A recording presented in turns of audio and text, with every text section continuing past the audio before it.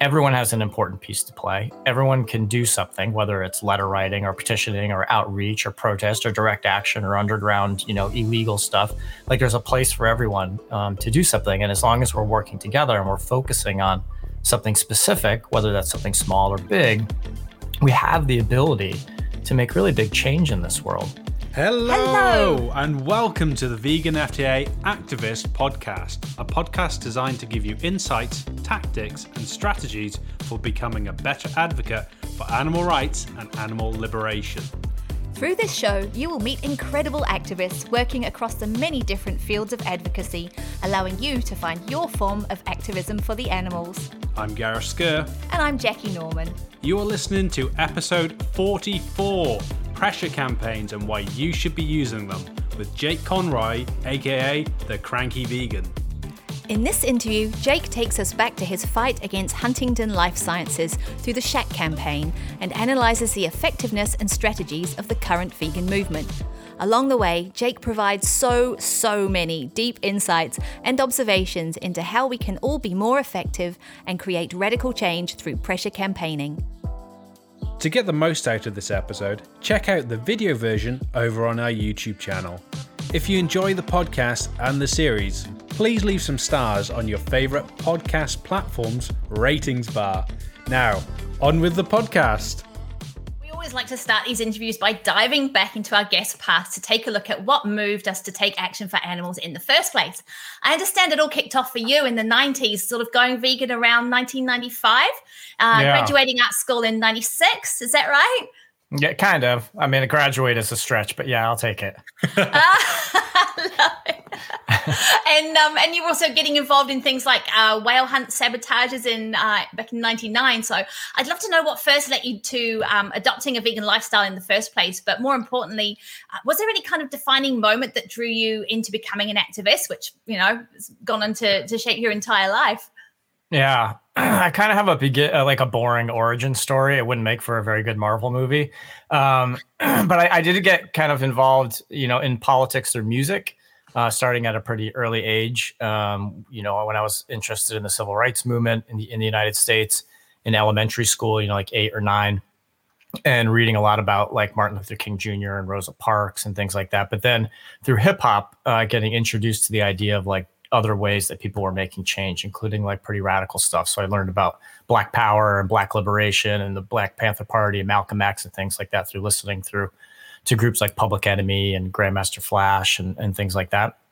And as I kind of moved into my teens, I got involved in hardcore and punk rock.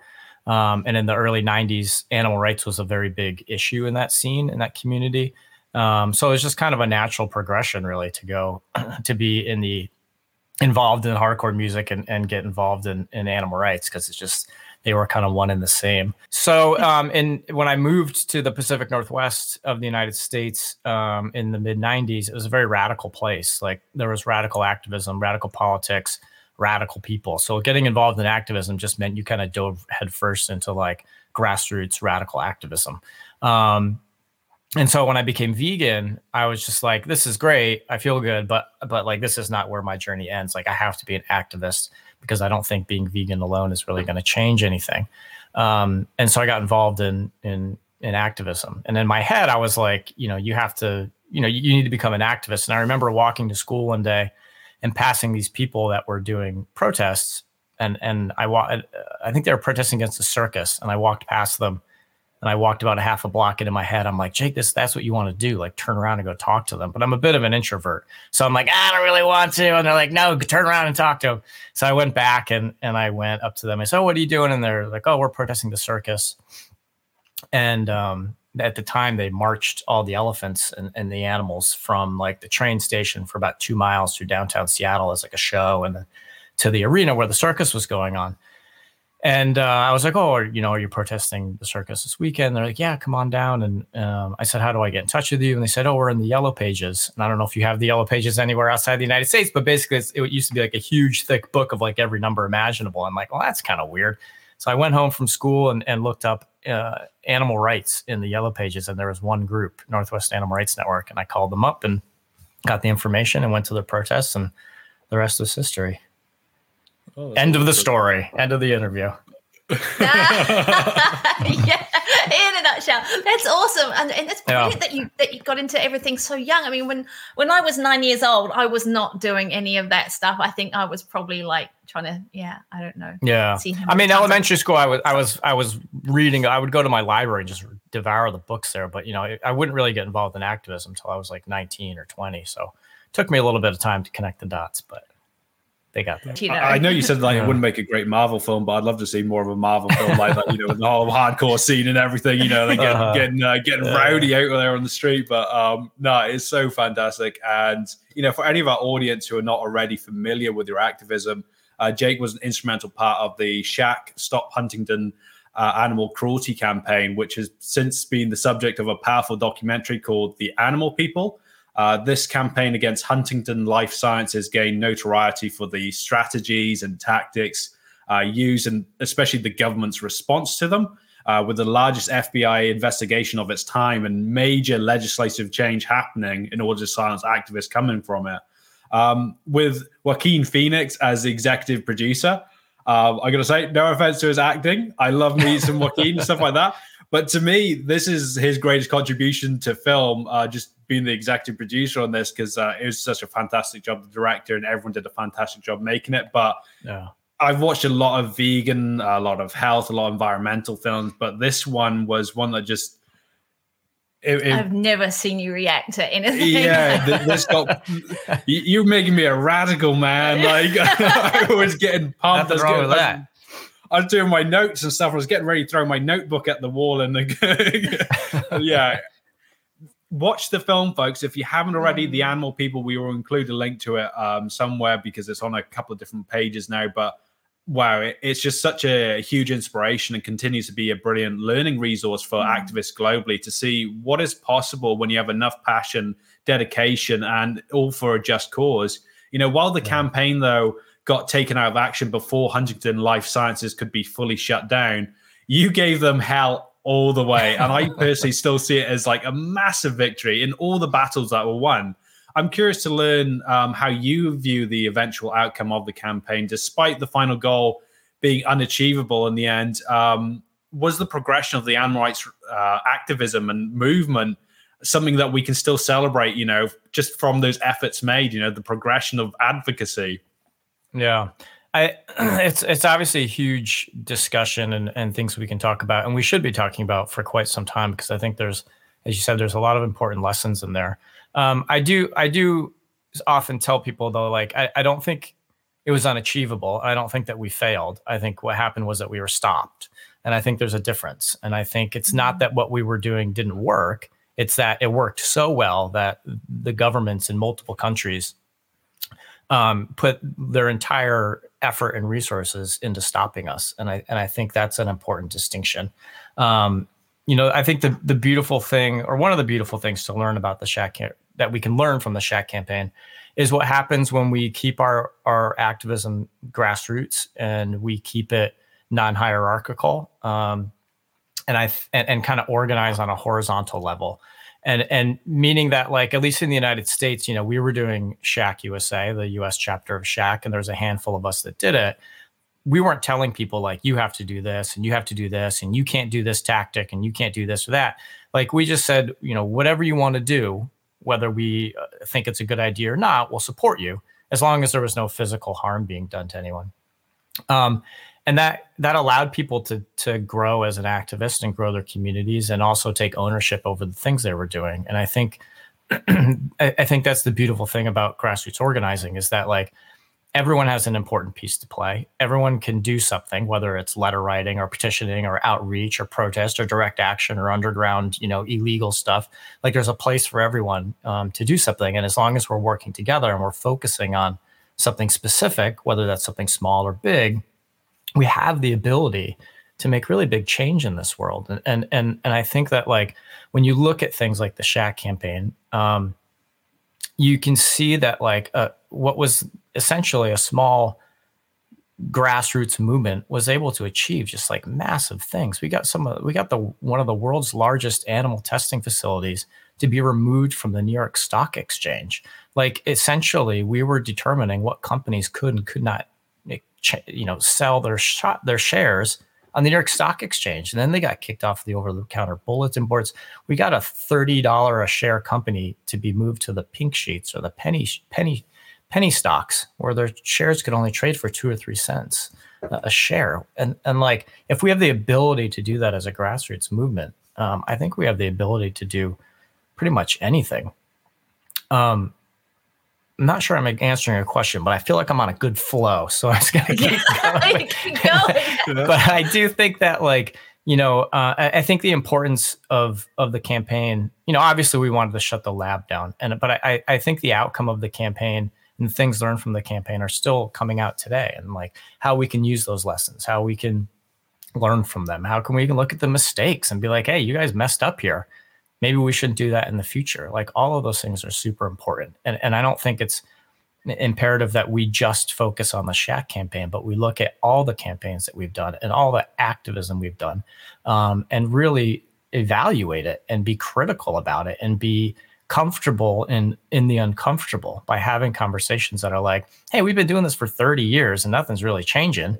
Let's try something different for a couple of years and see what happens. Like, what's the worst that's going to happen? We continue to lose. Like, let's be open to trying new things. And I think that was the cool thing about the Shaq campaign, was that it was like, we've been doing this stuff for decades. We want to try something a little bit different. A lot of people didn't like that we were doing it, but we did it. And I think, we achieved an awful lot. And I don't just mean me and the people in the Shaq, but like all of us as a global movement. And so I think there's a lot to pick apart and huge discussions to be had. And I will spare you moving forward in those discussions at the current time. But for us, we always feel like, with activism and even just veganism as a whole, it's always that evolutionary process. And so for the more time that you're in it, the more time you have to analyze these different movements, these different events and stuff like that, and grow your own advocacy. And so, I really do encourage all of our audience to get and watch that film and see what resonates with them, because as we go through this conversation, we'll go into a few parts, that resonated with us. But it's just, there's so much to it. And having that open sort of sandbox in order to, you do you, and let's do this together. It's fantastic. Right. Yeah. And that's when the beauty really happens, It's like, I'm not great at doing outreach. I'm not great at like fundraising, but I know some people that are. I'm good at design. I'm good at like a couple other things, and like pulling it together, we start putting all those puzzle pieces together, and that's when we can win.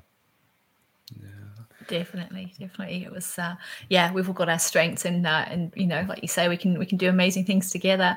And I think that we can't talk about the Shaq campaign without addressing targeting. For followers of your YouTube channel, they will know it's all about pressure, and we need to have pressure campaigns, and the major component of that is picking your targets. So for any of our audience unaware of this strategy, would you mind briefly explaining what pressure campaigns are and how we need to be choosing our targets for maximum effect? Yeah. Also a big conversation, so I'll try to keep it brief. But the idea of pressure campaigns is picking a place you want to shift or change or shut down completely, and then going after them. And so I often think of like campaigns like a puzzle, and the overall picture of the puzzle is the thing that you want to achieve, whether that's animal liberation or a vegan world, or like this company closed, or this policy being written or changed. And then you have all your different puzzle pieces, which are all the tactics, and the strategy is how you put those puzzle pieces together to form that bigger picture. And that's essentially what a pressure campaign is, right? It's figuring out what you want to do, what you want to change, what you want to close, coming up with the tactics and figuring out how to put them together successfully. And the beautiful thing about pressure campaigns is there's so many different ways to be involved in them. There's so many different tactics you can use. They're always going to be a little bit different, but they can bring about really important change in the world. The kind of fun thing I like about pressure campaigns is the idea of like secondary and tertiary targeting, which I talk a lot about as well. But if you think, and this is what we used a lot in the Shaq campaign, almost predominantly, quite effectively. If you think of your target, whether that's a policy or a lab you want to close, or a policy you want to change, or a law you want to change, or this community to go vegan, whatever, you can you can target and protest that particular, number one target. But if you think about all the companies around it that your target needs to survive, those become what would be called like secondary targeting. So a company, for instance, in the Shaq campaign, we were targeting a laboratory, and a business needs things to survive. They need a bank account. They need insurance. They need insurance to insure their work. They need auditors. They need investors. They need a board of directors. They need shareholders. And all those people and companies can become secondary targets. But the interesting thing is, like, a bank that might have 5,000 bank accounts, they don't need to keep that one bank account for the laboratory in order for them to survive as a bank. An insurance company might write 1,000 policies, but they don't need that one policy for the laboratory in order to survive as a company. But your target needs the insurance and they need the bank. So if you can convince those secondary targets to strip away that policy or take away that contract or that account, you're protesting and hindering your target's ability to operate or to survive, if that makes sense. So with pressure campaigns, you have all these whole avenues of ways to protest and make change and affect things and essentially crush your target. And to me, that's like one of the really exciting things about campaign work. And again, we saw that in really big ways in the Shaq campaign. It really does just illustrate that point. Yeah, if you got these targets in mind and breaking it down, you can actually make effective change. I know right now, at the time of recording this, there's been a lot of big step forwards recently with the fur campaigns and getting certain places to stop selling it. And that once again is pressure campaigns working there, and you can see the targets. I loved an anecdote from another interview you did where you're talking about how you had grandmas doing a letter writing campaign. And I can't remember, was it Omega or something like that? There was some company that they all harassed. Yeah, it was the third largest shareholder in Huntington Life Sciences, the lab we were targeting. And I was young, and I was like, letter writing's a waste of time. And these grandmas were like, hey, we're doing a letter writing campaign against, what was the name of that company? I thought it was like Omega or something. I want to say Omicron, but then that's just that's the wrong one right now. But anyway, so they started targeting this company with letters, and they would get together and they'd write letters every week or every month or something, and they would call the office and be like, hey, just letting you know we're doing our letter writing. We're like, yeah, great. And they did it for like 6 months or 12 months or something, and finally we were like, oh, maybe we should just do a Oracle. That's what it was, Oracle. And we should do a demonstration against Oracle to support their letter writing campaign. And so we organized a protest, and we put out a press release saying we were going there. And then we got a call from Oracle, and we're like, we're going to cancel we're going to sell our shares in the lab. And we're like, okay, well, what we always do is like, can you write us a letter saying you're done with the lab, and we'll make it public so people know. And they said, sure. They wrote this letter, and it was basically like, the lab, we thought was going to turn itself around, but it's still engaged in like terrible animal cruelty, something we don't want to be associated with. But mostly we just need these letters to stop. Like enough with these letters being written to us, as like these grandmas had written so many letters to this company that they were like, God, just make the letters stop. Like, we don't want anymore. And that really like changed my mind about the idea of like, we need all the tactics. Because previously I was like, we need action. We need, heavy-handed this and protests and get in people's faces. Letter writing, what a waste of time. And then it's like, well, they moved this giant corporation that we couldn't do. And it really, it was a good lesson to be learned that it's really all the tactics coming together that makes it work. Because it's great showing how, just that letter writing had such a big impact, but then also coming together for the pressure campaign, just having that sort of final nail is having the protest then added to that other method. And so, that whole linking system, and something that we thought was inconsequential was, doing the big brunt of it, but then you just add those small other avenues and then you topple them. And I absolutely loved hearing that story. And I love squeaky wheels too. Yeah, squeaky wheels. But I can imagine them with the flood of letters there. So I think maybe we need to get more of our elderly community involved. I'm going to hit my mum up after this. Come on, mum. You live in a retirement village, so get everyone with the pens and paper together. But let's remember, even in places like England, they used to have like the grannies where they'd always keep bricks in their handbags at demos so they could smash things out. So you never know. what our grandparents are going to be doing with their spare time. Oh, I hope I can be that radical when I'm that age myself, you know. By pressuring targets in this way, we can adopt the method of divide and conquer. I know recently you've had a big focus on making sure that we create strategies built on actionable steps. For the animal rights movement, we have not just one, but many colossal companies, corporations, and governmental bodies. Over the course of the show, we have had advocates for single issue campaigning and also general advocacy. And so I ask, from your point of experience with the Shat campaign, up against a huge corporation, are single issue campaigns the way that we can target these larger behemoths and make that overall systematic change more attainable? I push back on the idea of calling them single issue campaigns. And I'm not trying to be rude or anything, but I think that's generally coming from people that might have a general lack of understanding of what a pressure campaign does, because it's not single issue. It's part of a bigger picture. There's this idea that if we just advocate for veganism or plant-based diets or animals in general, that when we come against this massive wall, that we can just swing one punch with this vegan outreach and destroy the entire wall at once. It's not going to happen. It's never going to happen. No social justice movement has ever achieved anything by just talking to people and asking them to change their lifestyle, and a massive, massive forms of oppression just crumble. And we're asking people, I would say, to engage in what is probably the largest shift for a social justice movement. Like, we are asking for everyone in the world to change what they eat, how they live, their entertainment, their medicine, their clothes, and not just like omnivores, but vegetarians and vegans as well. Like, everything we do and eat and everything comes off the backs of animals. And so this is huge. It's a huge undertaking, and we can't talk our way into this. We can't throw one punch at this wall and expect it to crumble.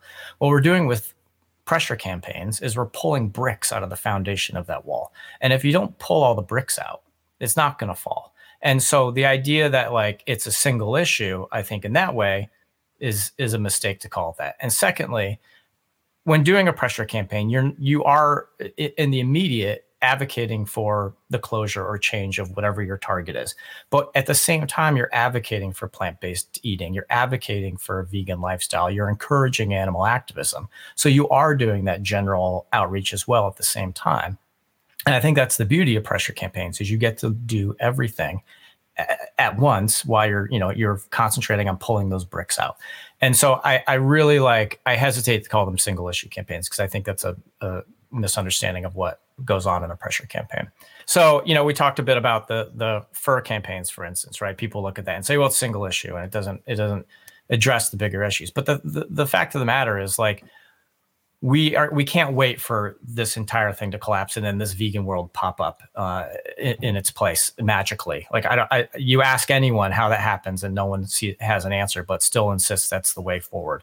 But what we do with our pressure campaigns is that we have to systematically remove speciesism from society. And again, we can't do that all at once. So we have to pull the different bricks out of the wall, out of that foundation. And so things like anti-fur campaigns or getting animals out of entertainment or vivisection, those are incredibly important, because we are removing speciesism from society piece by piece. And I think when that form of speciesism isn't in someone's face, it starts to disappear. And so when you get rid of like fur designers or designers from using fur or stores from carrying fur, it's important because you are removing that piece of animal use out of the eyes of society, and it's forgotten about. And I think, you can look back in history and see all sorts of different things that people have deemed cruel or unnecessary, and they start removing them from society, and then it's gone and people don't think about it as much or at all. And so I think like those things like the fur campaigns are important. And now people say, well, it's a very small target. Like, we have this behemoth issue of animal agriculture. And so it doesn't behoove us or the animals to work on these smaller things. And this is where I think those difficult conversations come into play that no one likes to have. And I think the reality is the grassroots animal rights movement doesn't have the abilities to take on animal agriculture in a meaningful way. I don't think we can talk our way into destroying it. And I don't think we can currently do pressure campaigns to take it down. And that's not to say that we can't. It's to say that we need to get to that point. I always say it's like football or soccer. It's like starting a football team with your buddies on the weekend and playing for a couple hours, and then after a month being like, how come we haven't won the World Cup yet? I don't understand what's going on here. It's because like you have to start small and you have to build up and get better and better and better and practice and practice and practice, and then you can move on to the big leagues. And so that's where we're at as a grassroots animal rights movement. And I think that's a hard thing to admit, but we have a tough time getting rid of these tiny little things. Horse-drawn carriages. It's a tiny, tiny little thing. How come it's not gone? If we have the ability to take down animal agriculture, why can't we get rid of 200 horses in a city that are pulling carriages? That should be easy for us, but we can't do it. So we need to start small, and we have to practice and get better. And as we do that, we learn how to do these things more effectively, but also we build our communities, because the smaller that we go, the easier chance we're going to have of winning. And when we win, we build momentum. People want to be part of a winning team. They're not sitting around being like, what I want to do this weekend is lose. Like, people want to win. And so you have to give them something that will get them excited to win. And that was what the great thing about the Shack campaign was. We were winning something every week, and that people were finally like, I want to win. I want to do that. And then they did. And I think that's the great thing about this anti-fur campaign now, is that like, at least like in the United States, they started out very small, going after small designers. And over time, they got bigger and bigger and bigger because they kept getting so many wins and more people wanted to be a part of it. And now they're going against like Louis Vuitton, this international, designer and warehouse that, if and when they win, is going to be a really big deal. And you're coupling that with other people in other countries that are getting bans on the sale of fur. You're getting that.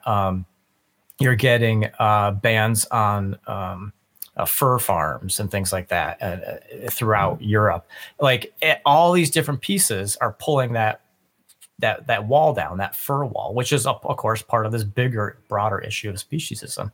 So we have to pick away at the pieces, and we have to take those steps, which people hate to hear, but it's true.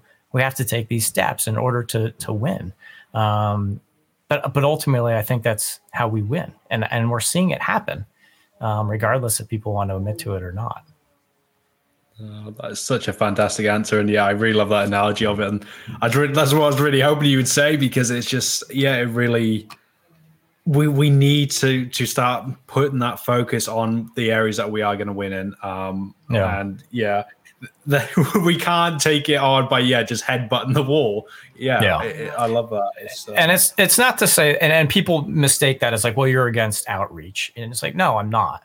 I'm against anything we use, any tactic we use as a strategy. Like if I was like, the only way we can win is if we go do protests and disruptions. No, that's a losing strategy every time.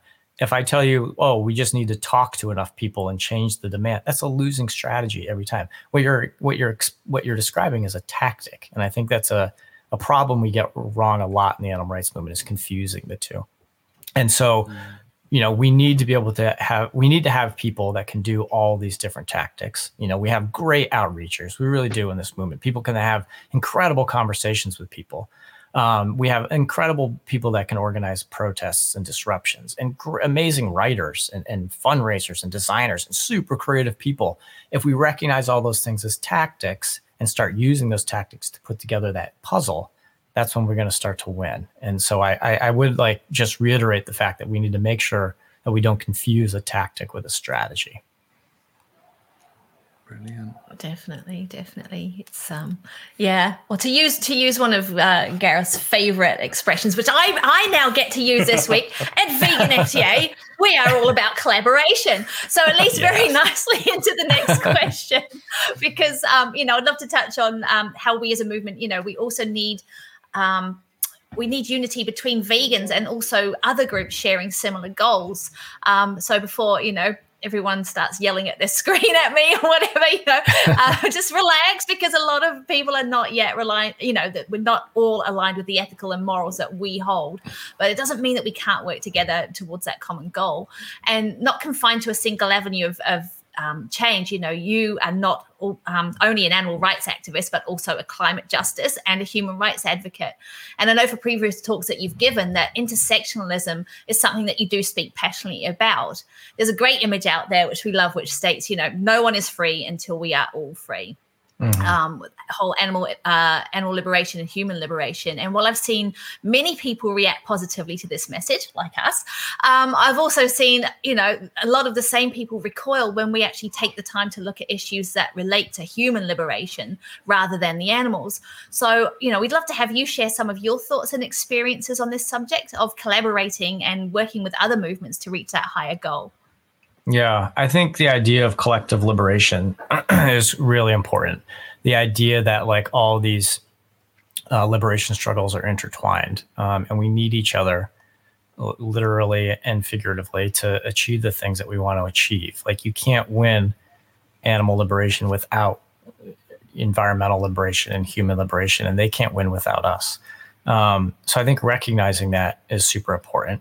It doesn't mean people often confuse or are confused by that by thinking, well, what you're saying is we shouldn't care about animals in the animal rights movement. We also need to care about humans and the environment. It's like, no, we have an animal rights movement to care about animals, but we also should recognize that like we can't win without them and they can't win without us. And so at some point we have to incorporate to a certain degree all the movements together, including theirs and ours. And so, I think that like, the reality is like when it comes to social justice movements, like we are pretty fringe, like we are a small groups in the grand scheme of things. And amongst those small social justice movements, the animal rights movement is at the fringe of the fringe. We are on the edge of all of it. And so I do think it's like on us to try to break that down. And instead of like just waiting around and be like, well, environmentalists aren't vegans and human rights activists aren't vegans, so why should we care? Why should we bother? Well, because as I said, we all need each other to win. And since we're the fringe of the fringe, I think it's on us to start, reaching our hand across the aisle and doing that work. And I think, in the past when I've seen that happen, big things happen. Like we can achieve really big things. And you see that much more outside of the animal rights movement. You can look at pressure campaigns like some of these anti-pipeline projects in the United States and Canada, where they are, removing that moral baseline a little and being like, we're all opposed to this for a variety of different reasons, but let's all work together to stop it. For instance, like the Keystone XL pipeline project that we were hearing more about these days, that was stopped by grassroots activists doing pressure campaigns. It was started by indigenous activists, predominantly indigenous youth, who started working with environmental activists, climate justice activists, civil rights activists, cowboys at some point, all these different people that normally don't work together or come from different social justice backgrounds, started working together because everyone found like the intrinsic value in like stopping this pipeline project. And it worked. It was stopped and it hasn't been started back up. And that's partly because so many people came together to fight. And we've seen it in the animal rights movement. I think it happened back more in the 80s and early 90s, where there was this kind of crossover of animal rights and environmentalists working together, particularly in radical spaces. You saw, grassroots animal rights activists doing anti-vivisection work, but also doing forest defense with Earth First organizations and other forest defenders, and those forest defenders showing up for, anti-vivisection demonstrations.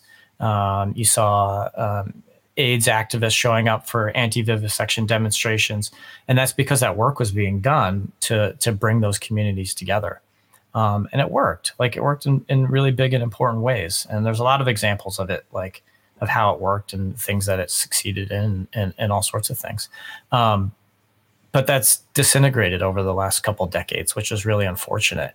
Spending time in climate spaces and seeing, having animal rights people show up at climate justice marches, to chastise and chide people because they aren't vegan, presumably. I mean, they don't really know if they are or not, but like, you can't talk about the environment unless you're vegan, all this stuff. It's not helpful. Like, it's not doing anything to break down any barriers. You're just pointing bigger and bigger fingers at each other until you just say, you know what, like, fuck off. I don't want anything to do with you. And that leaves us nowhere. And that it's becomes disastrous. And I think if we don't fix that, we will continue to organize alone as a movement. We will continue to organize alone. And when you organize alone, you lose. And I'm not interested in losing.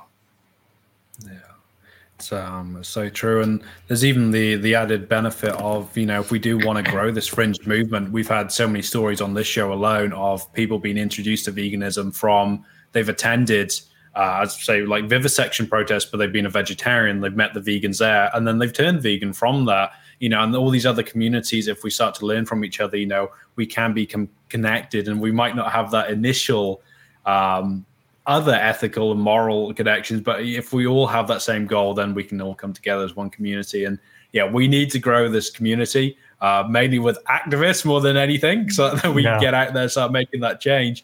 But it's one of those things we got to think about. If we include others into our movement, then they'll include us in, if we include each other in each other's movements, we're all going to grow. And if it's all for a just cause, then there is no loss in that at all. It takes nothing away from us to be, accepting of others. So it's for sure. Yeah. For our audience, if you see an environmental campaign coming up near you, like, get involved, you bring them to your next animal rights campaign. So it's another one of our favorite lines, isn't it? Lead by example. At the end of the day, I think that's so much better than just pointing the finger. And try not to be a dick.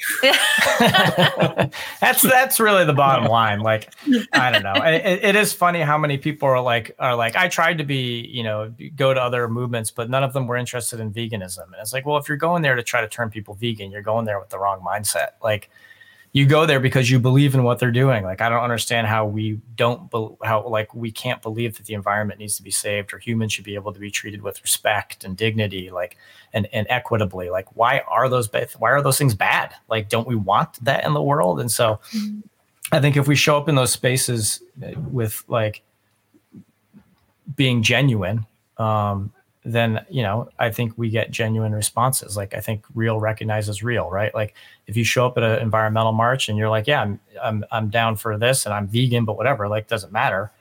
People recognize that. I do a lot of work in the climate justice space, and, I know that if I need or want any of them to show up for me in an animal rights space, they would, and they do.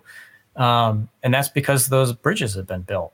And I think, that's really important to remember. Like, you have to approach it genuinely in order for it to work. Yeah, it's so true that, and I love that about being genuine, and genuine attracts all genuine. It's fantastic. It's if you have someone coming across who feels false, you're not going to connect. You're not going to take on that message. So it's But just imagine what it would be like to have environmentalists come to your space, or human rights activists come to a vegan march and be like, "You're not an environmentalist. You say you're vegan, and that doesn't mean you're environment." Like, if someone came to an animal rights march and started pointing fingers at us, we'd be so fucking pissed. Oh, who's this person? Get rid of blah blah blah. It's like, but that's exactly what you were doing. Meat eaters can't be environmentalists. You can't love animals and eat them too. Blah. You can. I mean, it's weird for sure, but you can. You can love animals and eat them too. I did. But, I was an environmentalist and ate meat. Like, doesn't mean I wasn't an environmentalist. Doesn't mean I didn't love animals. It just means I didn't fit into your box of what is acceptable. And that's just a guaranteed way to keep your community as small as possible and ineffective. Yeah. That leads perfectly, though, into what we're going to talk about next, which is something we've been having many discussions about lately. Theme of the week, hasn't it? This keeps coming up again. And that's purity politics. And, I've seen you talk about it quite a few times, and it really does work well into this whole thing. And we've been having many discussions lately. In our past episode, we had Ondine Sherman, and she was talking about the difficulty of being, 100% vegan 100% of the time. Maybe if we all aim for 95%, maybe we'd have more people on board rather than everyone trying to be the glowing example of radiant light and pure vegan energy. Like, if we were a bit more sort of chilled out in it, but not to be confused with promoting reducitarian, still promoting veganism, but not being so hard on yourself in that sort of situation. And, you know, doing the research for this and having that previous conversation, it got me to think about, you know, maybe it's the labeling that is the problem. And for you, having been part of the punk scene back in the day, you know, a scene that's well known for its detestment of labels and people conforming to, you know, this very certain mold, you know, for an actionable step, you know, maybe what we need to be doing with this whole purity politics thing is maybe looking at it with this sort of punk spirit, and maybe we need to confront, you know, conforming to labels as opposed to, you know, confronting people because they don't fit our mold. Right. Yeah, it's a tough one. You know, I like, there's been conversations around that with like post-veganism and things like that. And for me, it's like, you can polish a turd, but it's still a turd, right? So it's like, like we can complain about veganism and what it means and what it doesn't mean and who calls themselves what, but like, changing the name or changing the label, I don't think it makes those problems go away. It just makes those problems exist under a different label.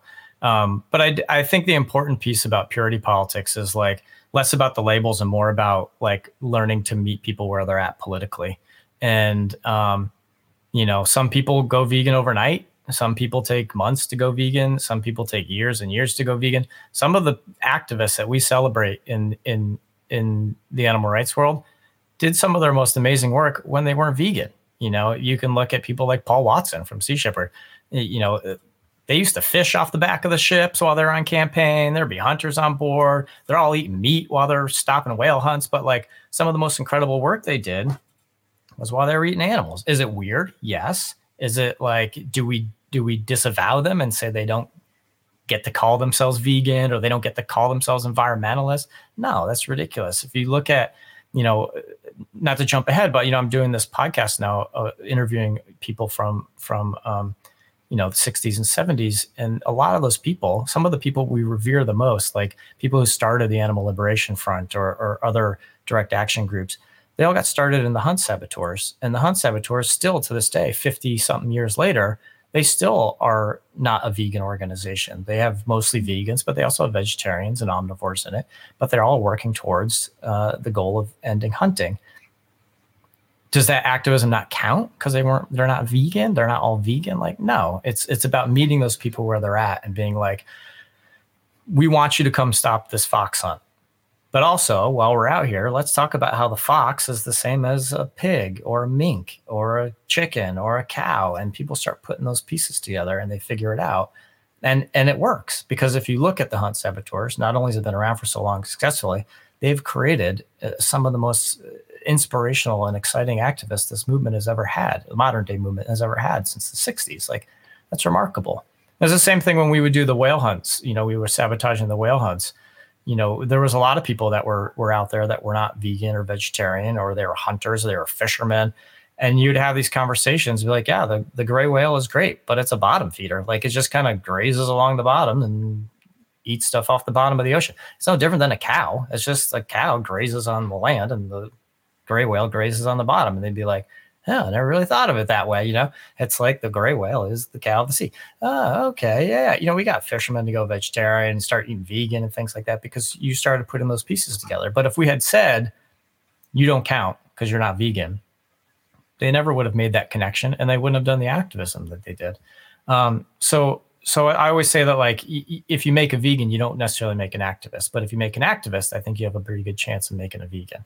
And so I'm much more interested in the idea of creating activists by removing those moral baselines and removing that purity politics from our movement. But it doesn't mean we give up on veganism, say it's not important. It just says that piece will come and we can work towards that piece, but it's not the requirement, that first piece as a requirement to get into the movement. And I think that, to me, that's an important distinction. Yeah, because that's the thing. We can have our own interpretations of what we believe. You know, my interpretation of ethical veganism may be different to Jackie's in some way. But the thing is, you know, I'm not going to stop. You know, I'm not going to divorce you and leave the show all of a sudden because you know we disagreed on one small element or something like that. You know, it's you know, I think it's that whole thing of, you know, you can have those labels, but then you don't have to use that as the stamp to get in and out. You don't have to use that. And totally. Yeah, it's fantastic. I love hearing those stories. And, definitely. Yeah, once again, it goes back to being genuine. And then you get people genuinely interested in what you're doing as well. And then hopefully you can both get to a better place, whether it's, us going more into the human rights, us going more into the environmental rights, or them coming in more into the animal rights. So it's lovely. I think you summed it up best when it was like, just don't be a dick. Like, no one's going to be like, oh, that guy was an asshole to me. I think I'm going to do what he told me to. It's like, approach people genuinely. Don't be a dick. Give people a chance to change, because you needed a chance to change too. And we all are better off for it. I don't understand what the problem is here. It's a brilliant insight, because there are so many amazing people doing incredible work out there all the time for this animal or that animal or this particular species or right across the board. And I come across it again and again where I see people doing amazing work, and it's like, I want to talk to them. I want to get their work out there. They're doing really impactful stuff. And then I come up against like, oh, but they're not vegan, you know? And it's like, well, does that mean that their work is any less impactful? They're still trying to save. They're trying to create change, It's a tough one. And I'm so glad that you shared your insight, because I think it's, for me, it's about not being a dick, but also going with your gut as well. When something is right and when someone is trying to do a good thing, and then, that is going to create change for that being in whatever shape or form. So welcome to the middle of the show. We just wanted to take a quick moment to give thanks to all our supporters and donors who make this show possible. If you would like to support the work of Vegan FTA and our global activism projects, please visit www.veganfta.com/donate. Now, back to the podcast. So to take a step back to Shaq and evaluating the role that activist plays, a key element that we saw, and we've discussed in this already a little bit about it, but how bringing individuals' own traits and talents to the table and working collectively towards that final goal, without being confined to that certain role. I know for us here at the Vegan FTA team, we all wear so many different hats. We all jump from place to place, doing everything. And we keep on saying for fundraising, we should open a hat shop just because we were switching roles so much. But I understand it was your time at art school, which served you in good stead doing the graphic designs for the group. And I love in the animal people, there's an example shown of how to spot a gang member, showing the police and stuff like that. One of the highlights, I won't give too much away, folks, because please watch it. It's absolutely fantastic. And so, here at Vegan FTA, we always try and empower our team, our activists, our general audience to embrace their unique talents and bring them to their advocacy, part of them into it. Would you say part of the Shaq success was laying in that open collaboration and nature between the team, allowing people just to pursue what resonated with them most? Yeah, for sure. I think giving people the space to do what they're good at, but also the space to fail and try new things is really important. I know you mentioned art school, but honestly, the art school did shit for me. I didn't learn a single thing from it. It was as big as a waste of time. I'm not saying people shouldn't go to school. I'm just saying for me personally, it was a bit of a waste. But that was the cool thing about grassroots activism is that I kind of had an idea of what I was doing, but I want to learn more. And I had this opportunity to do it and learn new skills and better myself. And I still do that now. I don't know what the hell I'm doing when it comes to editing video, but I was like, looks like fun. I enjoy it. I'm going to start a YouTube channel predominantly just so I can teach myself how to edit and shoot and video and figure all that stuff out. And so with Shaq, it was like when you kind of embrace this non-hierarchical form of campaigning and very open to any tactic, more or less, that gives people an opportunity to spread their wings and try new things. And that was the cool thing about Shaq and other grassroots campaigns.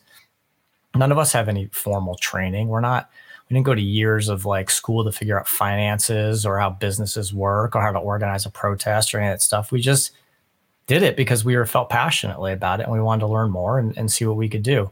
And, they talk a little bit about this in the documentary. It's like, this stuff's super hard to figure out. Like, we didn't know what we're doing. I went to a 2-year art school that I finished in a year and a half. Like, I don't know how to sell and buy stocks on the stock market. Like, I don't know. So it gives you the opportunity to figure out what you're good at and to practice and learn and implement them. And so, with like Shack, the organization, like, there was Kevin, who was really great strategist. He's super smart. He was an incredible speaker. He can get you to do anything. Lauren is amazing with the law. She really had a grasp of how that worked, and she also was a great strategist and organizer. And then I had a lot of like abilities to put together web pages and design things and make videos and figure all that stuff out. And I was decent at organizing and strategizing as well. So we kind of had all our bases covered with that within Shack, the organization, to pull together a campaign and figure out all the in-between pieces. And it just worked. And I think that's when you see like really exciting things happen in activism, is when we kind of recognize what we're good at and what we're bad at. We find people with complementary skill sets, and we come together to form the bigger picture, and then we win. And that's super cool. I'm into it. No, that's awesome. Like we like to refer to the vegan FTA team. We're generally a bunch of underqualified misfits who are just bumbling around, and like yeah, totally. Yeah. But that's where the cool stuff happens, though. It's like, oh shit, I didn't know I could do this, but I figured it out. Like, now we can do it all the time. That's rad. And even stepping outside of activism for a second as well, I really encourage people to take those chances in their life in general, because for me, I was the same. I taught myself how to do all the video editing, all the filming and stuff like that, and then I started a career from it, being once again a underqualified misfit who knew nothing about it. But, it was something that was interesting. I had the opportunity, went for it, and then that's what has led me to this point here. And for so many of us, I think we don't give ourselves the credit that I can do this, I can actually make things happen. We lose the importance of our individualness, We may be one small drop in the ocean, but we have a big impact, especially if we are activists, though.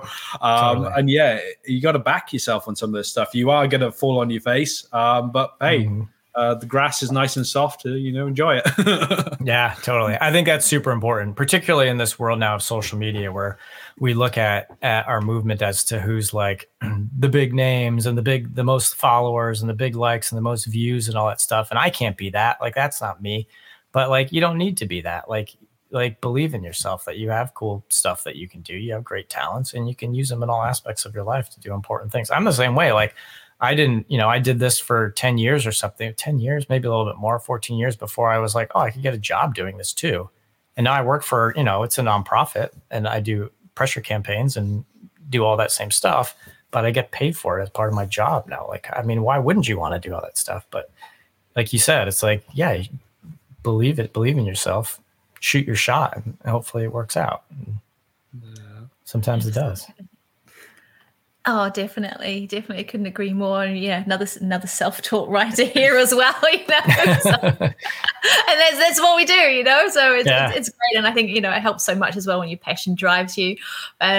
Something that we strongly resonate with, that we've heard you talk about in a previous interview as well, is the importance of those behind the scenes activists. We can't all be front men kind of thing. And while many may aspire to be the sort of kick-ass animal liberating machines, or the unflappable public speakers for the animals, which I'm definitely not unflappable. The reality is, that not everyone is as lucky as we are. Many of us do hold down the ordinary jobs and have skills rooted in less dramatic areas, such as organizing documents and spending hours doing research. Some of us are not able to go out and do these roles due to physical or mental health conditions. Indeed, since Vegan FTA was founded, half of our core team has been made up of individuals like me who suffer with chronic health conditions that make these more glamorized forms of advocacy pretty much impossible. You know, I'd love to be out there doing the frontline stuff, but, you know, sometimes we never know what our bodies are going to do on any given day. So having spent so much time entrenched in the shack offices doing the unseen tasks and day-to-day operations that allow those big wow moments to happen on the streets, what are some of the roles you feel we should be celebrating and giving more credit to among our activists? All of them. You know, I feel like when I talk about Shack, you know, like I said, like we didn't know what the hell we were doing, but like the things I would have loved to have had, a tax accountant, like a lawyer, people that could like, you know, tell us how the SEC works and the Security and Exchange Commission in the United States, people that went to school for finance, like we didn't know any of this stuff. Like we literally called up the government and pretended we were a student and we're like, hey, can you tell us how like I would buy a share in this cut? Like what does a company need to be on the stock exchange? And, you know, lying your way through those conversations. It would have been much easier if we just had like someone that knew all that and was like, this is what needs to happen and this is what you need to do to stop it.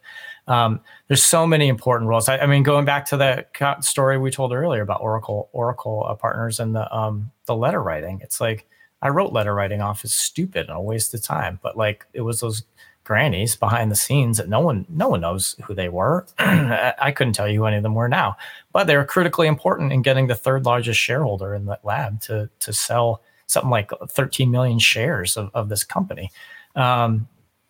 So yeah, I think it's easy to, particularly again in a day of social media where you can be like, oh, look at that picture of the person passing the puppy over the wall or chanting themselves to this and blah, blah, blah, blah. Like, where's the picture of like someone typing away or on the computer or like someone like reading a book or like, you know, it's like all this stuff that like isn't very glamorous, but God, you can't be successful without those people.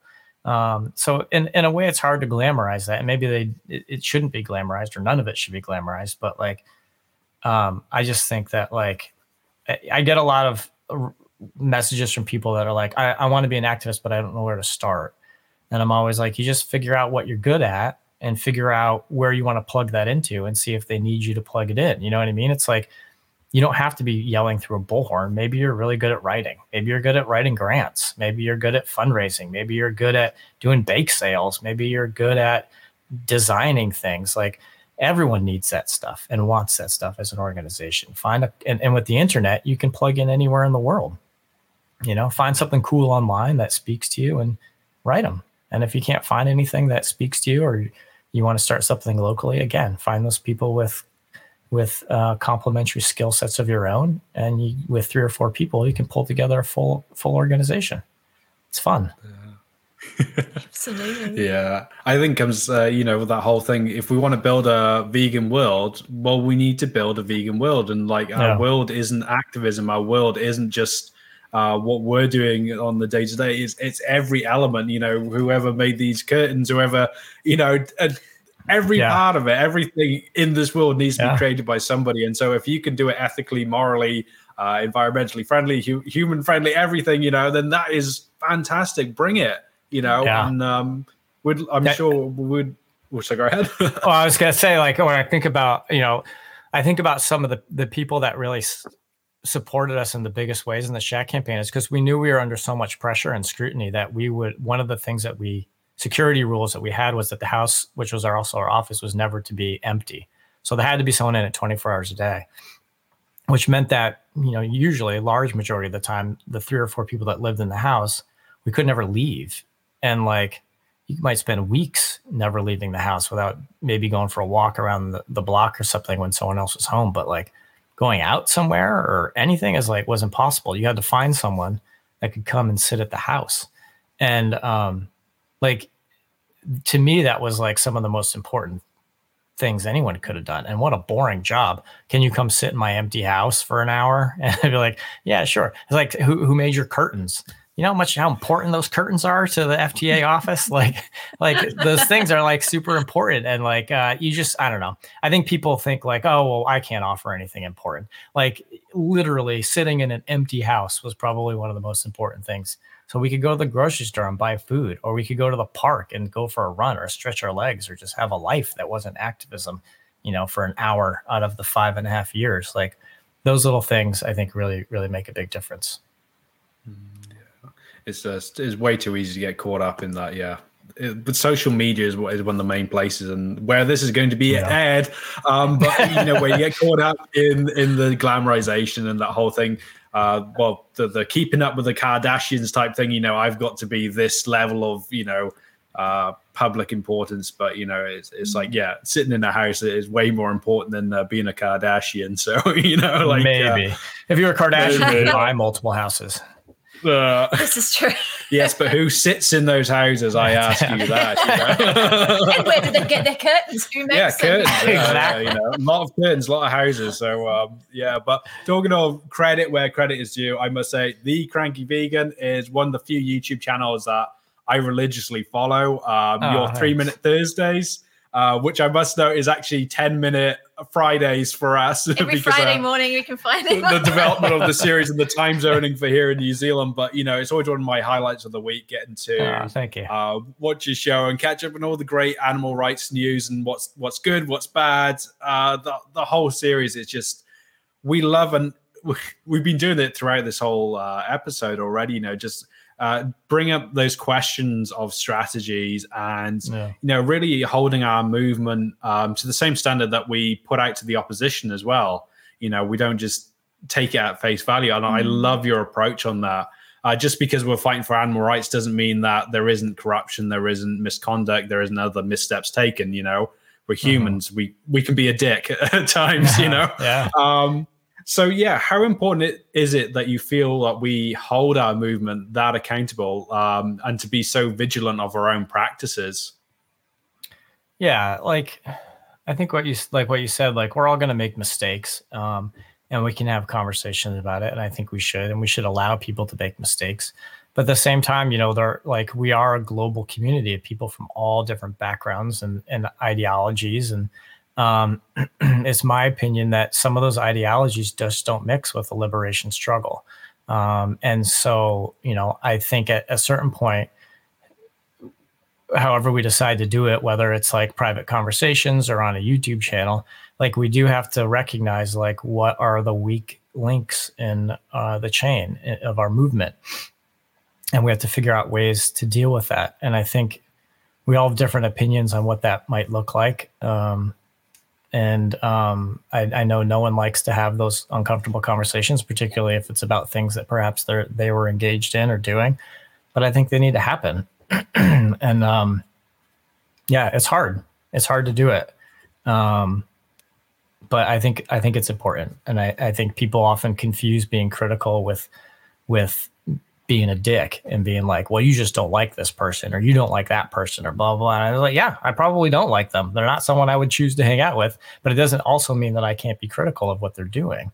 I think if they're hurting more than they're helping, I think that's when we need to have a conversation about it. And that's a tough one because that's something I remember talking to a friend in 2018, in Finland, and they were talking about stuff like this. And they're like, well, the question I always ask myself is, it not is it helping, but is it hurting? And that was a good learning moment for me.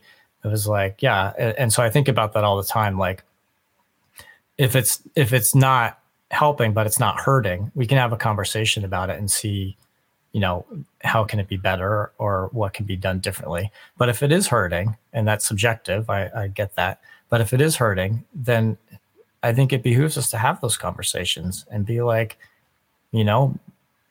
this type of thing shouldn't be happening. And we shouldn't allow this type of thing in our movement. And particularly if it's a repetitive pattern and a repetitive action that we see over and over and over again. That unfortunately we do see in the animal rights movement, negative patterns over and over and over again. And, we dismiss that criticism as well, you're just trying to divide the movement. It's no, I'm trying to make the movement better. You might disagree with me, and that's fine. We can have that conversation, but I don't think it's divisive to try to get rid of the weakest links in the chain. One of the things, as Gareth said, we've been following you for a long time now, and I love how you get us to question everything, as Gareth said, and not only the things that could potentially be doing, harm in some way, but there's a bit of hyperbole as well sometimes that I think, in the movement we're so quick to embrace every victory and be like, yay, this is a massive win, and we'll see the stories come up during the week and be like, hey, this is a great week for animals, da da da da da, this has happened and this has happened, and then we're like, oh. But now Jake's saying that. Oh, no. But you shattered my hope and dreams. You have ruined my childhood. It's great, though, because, we are very quick to, everybody wants to see the good. Everybody wants to feel that, we're moving in the right direction. And I mean, we totally are. But, sometimes we got to remember that we shouldn't be running before we can walk, and we can't just take our feet off the gas pedal, and it makes us, really strive harder. So thank you for that. And, we will keep on doing and keep, like you say, trying to get better. That's what it's all about, trying to get better as activists and get better as a movement. And one of the features that we love about the Cranky Vegan is your Patreon setup. I mean, you have a really cool Patreon setup. You have a brilliant Patreon setup, and every month all donations to Jake's page are voted on and distributed to grassroots actions, sanctuaries, and other beneficiaries within the movement, which is just so awesome. Would you be care to share a little about this and your choice to create this service to benefit others rather than yourself? Yeah, totally. I'm lucky. Like I said earlier, I have a job at a nonprofit, so I do make a livable wage. Like I'm not like rolling in the dough or anything, but I make enough to survive. And so I think it was at a point where like there was a lot of questions around like where people's Patreon money was going. Some folks pulling in thousands of dollars a month, and like all they're doing is like, check out this acai bowl I'm eating on a beach. And you're like, why are you getting $3,000 on Patreon for that? Like, whatever. Like I'm all in favor of people making money and being able to get paid to do activism. But I think at some point we have to like take a little, to take a peek at it and be like, is this where we're using our money most effectively? I think, for me, I've always wanted to do a small grants program, like when we have that little like dream of like, oh, if I won the lottery, what would I do with it? It's like, oh, you can make like a really cool small grants program where you could like fund grassroots activists and like offset their cost of rent or bills or things like that. And so I kind of combine those ideas along with a program we do at my job, which essentially is a small grants program where we give away about $450,000 a year in small grants to indigenous communities and frontline communities around the world to fight the fights that they're fighting. It's a lot of fights. But I thought, what a great way to do it. Like, I wonder if I can get like Patreon if I could build a Patreon where we give the money away. It was important to me that the Patreon be transparent and have as much transparency as possible. And so the idea was like, we can all come together. We can all pool as much as we can, whether it's $2 or whether it's $20. We do what we can when we do it together. And then we are, it's not my decision. We put up a few places to vote on, and whoever gets the most votes gets all the money. And it's simple as that. And it really removes me from the process. I'm just there to collect the money, which I do. And then I screenshot how much money I get and how much I donate. So again, that transparency is there, is how much, is coming in and is going out, which is 100%.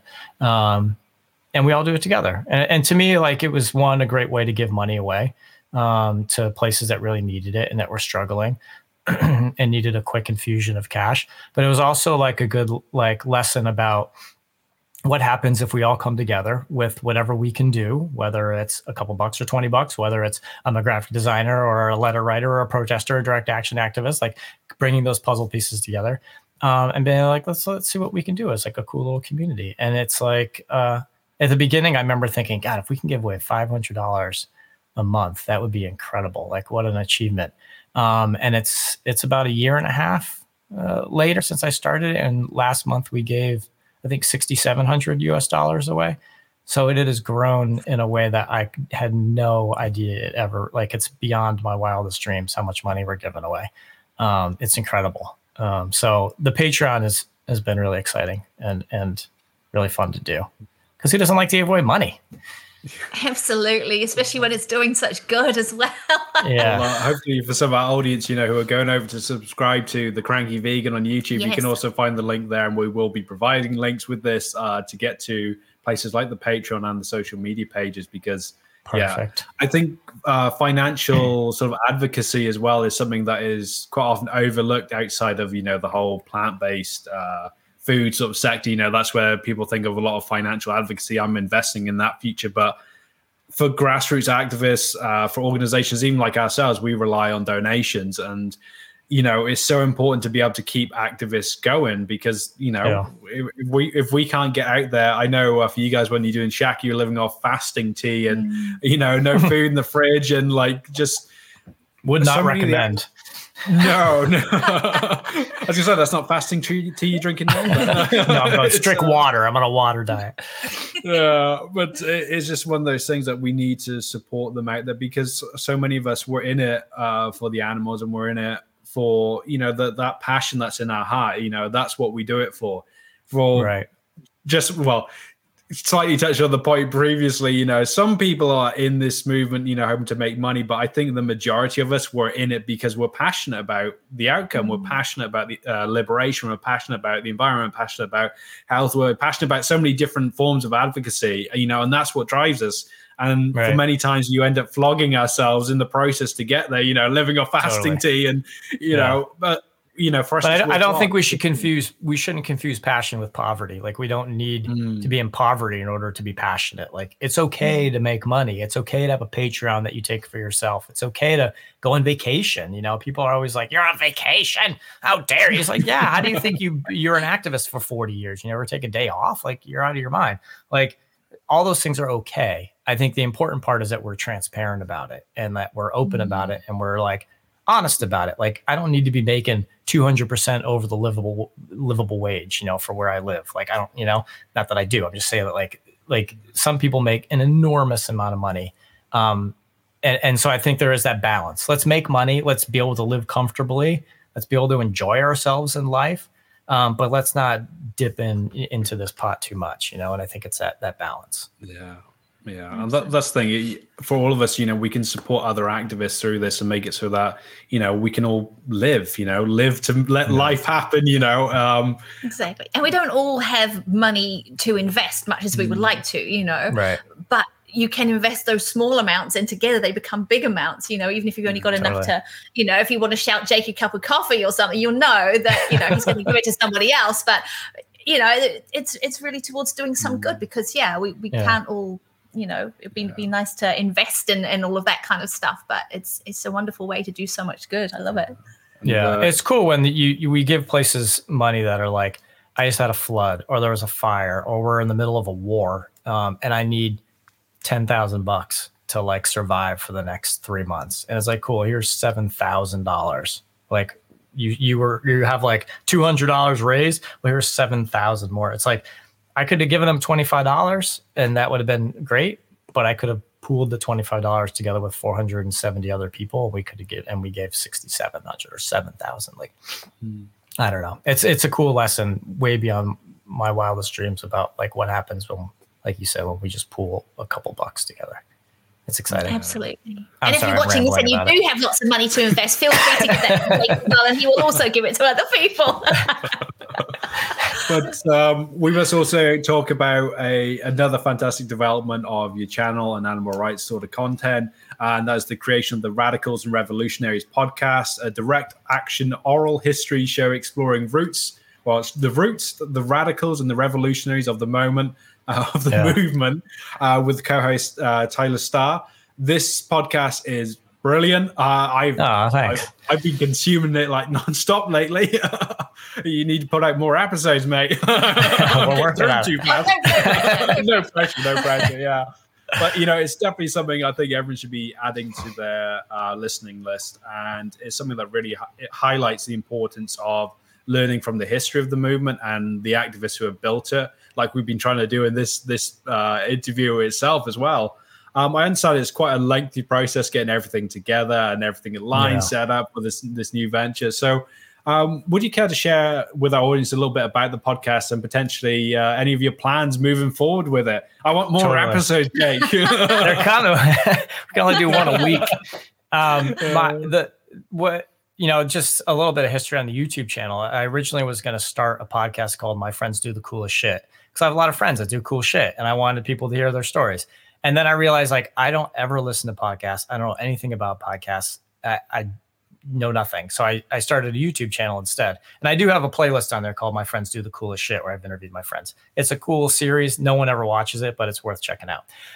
Fast forward like 3 years later, Tyler, my friend, contacted me, was like, hey, you want to do a podcast? I was like, I don't know anything about it. And he's like, well, I'll produce the whole thing, because he works on a couple cool podcasts himself, like Protego Cast and Chick Peeps pod. I always call it Chick Peep Pops, which is drives me crazy, but it's Chick Peeps. It's like a cereal. Chick Peep Pops. Chick Peeps podcast. So it was a time when this guy, his name was Jim Buckner, I believe. He's in England. He passed away, and I kind of looked into him a little bit, and because I saw a bunch of like animal liberation people sharing that he had died, and I looked into it, and he was someone that had tried to liberate a dolphin from an aquarium in the UK, along with Barry Horn and Mel Broughton and one other person. And that's an upcoming episode, which you'll hear all about in 2 weeks, how they tried to liberate this dolphin from an aquarium by literally just picking him up in a stretcher and walking him to the ocean. Wow. And he died. And I just thought, I'd always heard about Mel Broughton doing it and Barry Horn doing it, but I never heard about Jim Buckner being a part of that team. And it wasn't a secret. It's just that like no one really talked about it. And I just thought like his story dies with him, and that seemed really kind of sad to me, that there was this really amazing piece of history in our movement that just has passed away, and we don't get to hear that story. And so I thought like, let's just do a oral history podcast documenting the rise of radical animal rights activism in the modern day animal rights movement. And we started, talked to some friends and like Ronnie Lee and Roger Yates, and said, who else can we talk to? And he was like, oh, this person and this person. And we got in touch with them. So we got in touch with like Dave Wetton, who was like one of the original hunt saboteurs from 1963, who started the organization and carried it all the way into the 80s and 90s, and talked to him. We talked to Ronnie Lee, who co-founded the Band of Mercy and the Animal Liberation Front, Roger Yates, who's one of the first press officers, and just kind of, not saying like all these people are going to die tomorrow, hopefully not, but the idea that like, and then, they're older activists, and like we want these pieces of our history preserved that I don't think a lot of people work towards preserving. And also they're just like incredible stories, like what amazing stories to hear, like what it was like to run around inside of a laboratory, or Barry or Ronnie Lee, the first time he ever liberated animals from a laboratory, like one of the first times that it ever happened. Like hearing these stories from the person that did it is incredible. So I love doing this podcast more than any other project I'm working on right now, partly because I don't know what I'm doing and Tyler does all the hard work.